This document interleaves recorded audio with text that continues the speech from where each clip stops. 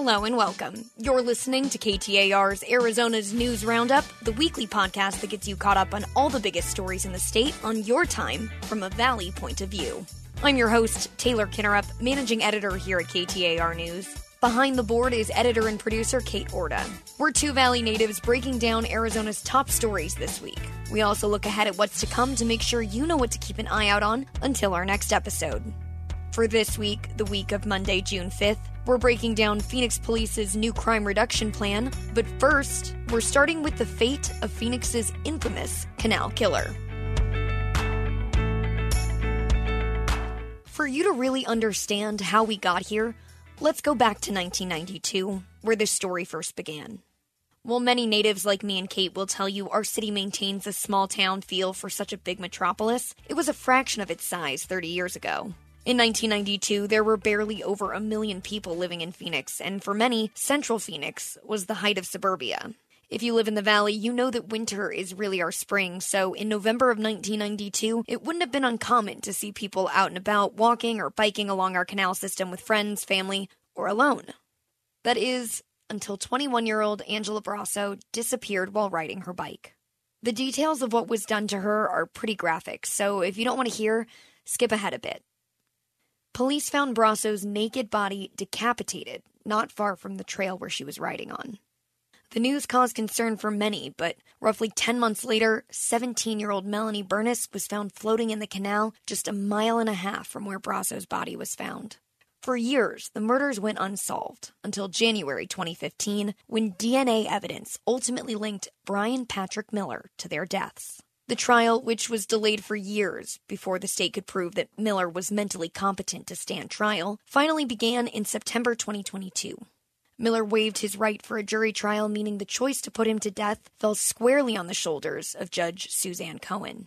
But before we get into the details of the sentencing, I want to talk about Angela Brasso and Melanie Bernis. When it comes to stories like this, it's important to keep in mind that before these women were victims or headlines, they were people. They were daughters, sisters, and friends to many who testified on their behalf. Angela's boyfriend at the time testified during the trial, calling her Angie and detailing their long-distance relationship that eventually led them to Phoenix. He talked about appointment television and how the two never missed an episode of Star Trek or In Living Color. Melanie Bernis's mother spoke in court and talked about how Melanie played basketball and how the last time she saw her daughter, she thought Melanie was staying home from school sick. These women were deeply loved and are still deeply missed today. While I won't go into the details of their murders, I will say that the detectives who found their bodies described them as carved. The women were believed to be sexually assaulted and stabbed multiple times. These details, however, were not left out of the 6-month trial process. These families and loved ones had to go through these painful memories and detail the horrific realities they lived through after their loved ones' bodies were found. Throughout the trial, Miller's defense denied any involvement, although he did acknowledge living in the vicinity of the killings at the time and said he rode his bike on the paths in the area. Miller's defense also tried to prove that his mental disorders rendered him incapable of knowing entirely what he was doing, especially after an abusive childhood. But like I said, because Miller refused a jury trial, this all came down to Judge Cohen's decision. She found Miller guilty on 2 counts of first-degree murder and also 2 counts of kidnapping and attempted sexual assault in April. And on Wednesday this week, he was sentenced to death for both crimes. These were Miller's only words after the sentencing. Thanks for listening to everything that was said and giving us at least the opportunity to try and convince you otherwise. Because of the timing of the crime, Judge Cohen noted that Miller could choose lethal injection or a gas chamber death. We'll continue to follow this case and any possible appeals as Miller now moves to death row.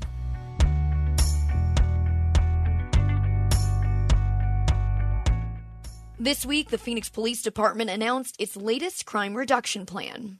The announcement came Monday that the city is seeing an uptick in violent crime and that Phoenix PD is rolling out a new plan to change the trend. So let's take a look at some of these stats. Over the last 5 years, violent crime increased by 8% in Phoenix. That was driven by homicide, which was up 39%, and aggravated assault, which was up by 14%. However, in that same time, the violent crimes of rape and robbery were each down by at least 3%.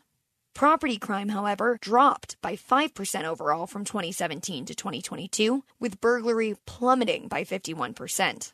Arson was the only category of property crime to rise during that time, jumping by 35%.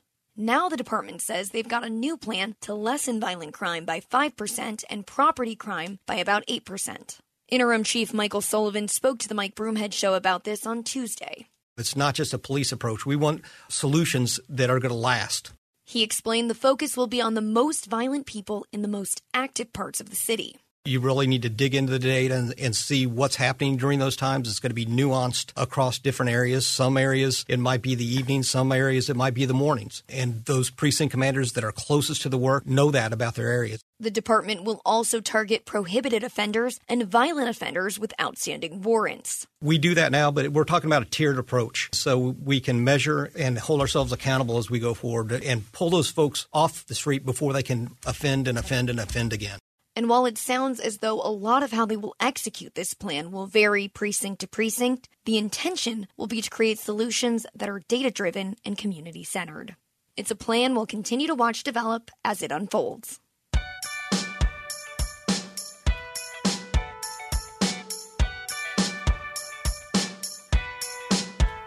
So that's it. You're all caught up for this week, the week of Monday, June 5th. What's ahead? Here are a few things to keep an eye out on until we meet again. Paul tries a three. Shazam! Wow! We're waiting to learn the fate of Suns point guard and all-around superstar Chris Paul after conflicting reports that he'll be waived from the roster. The team has until the end of the month to decide and is, quote, exploring all options. Next week is the official calendar start of monsoon season, so you may want to check your leaky roof and maybe get your windshield wipers replaced. And finally, KTAR News. Focus on homelessness. Next week, KTAR will present its latest in-depth series, Without a Home, a KTAR special series on homelessness in the Valley. It'll include on-air reports, web stories, podcasts, and roundtable discussions with those experiencing homelessness and those working to solve the problem. You won't want to miss it. Remember, you can read more on all the week's top stories and get breaking news in real time on KTAR.com. You can also listen live on 92.3 FM, or to take KTAR everywhere you go, just download the KTAR News app for articles, podcasts, and of course, breaking news. A big thanks for listening from your very own Valley Girls, Taylor and Kate. This is KTAR's Arizona's News Roundup. Until next week.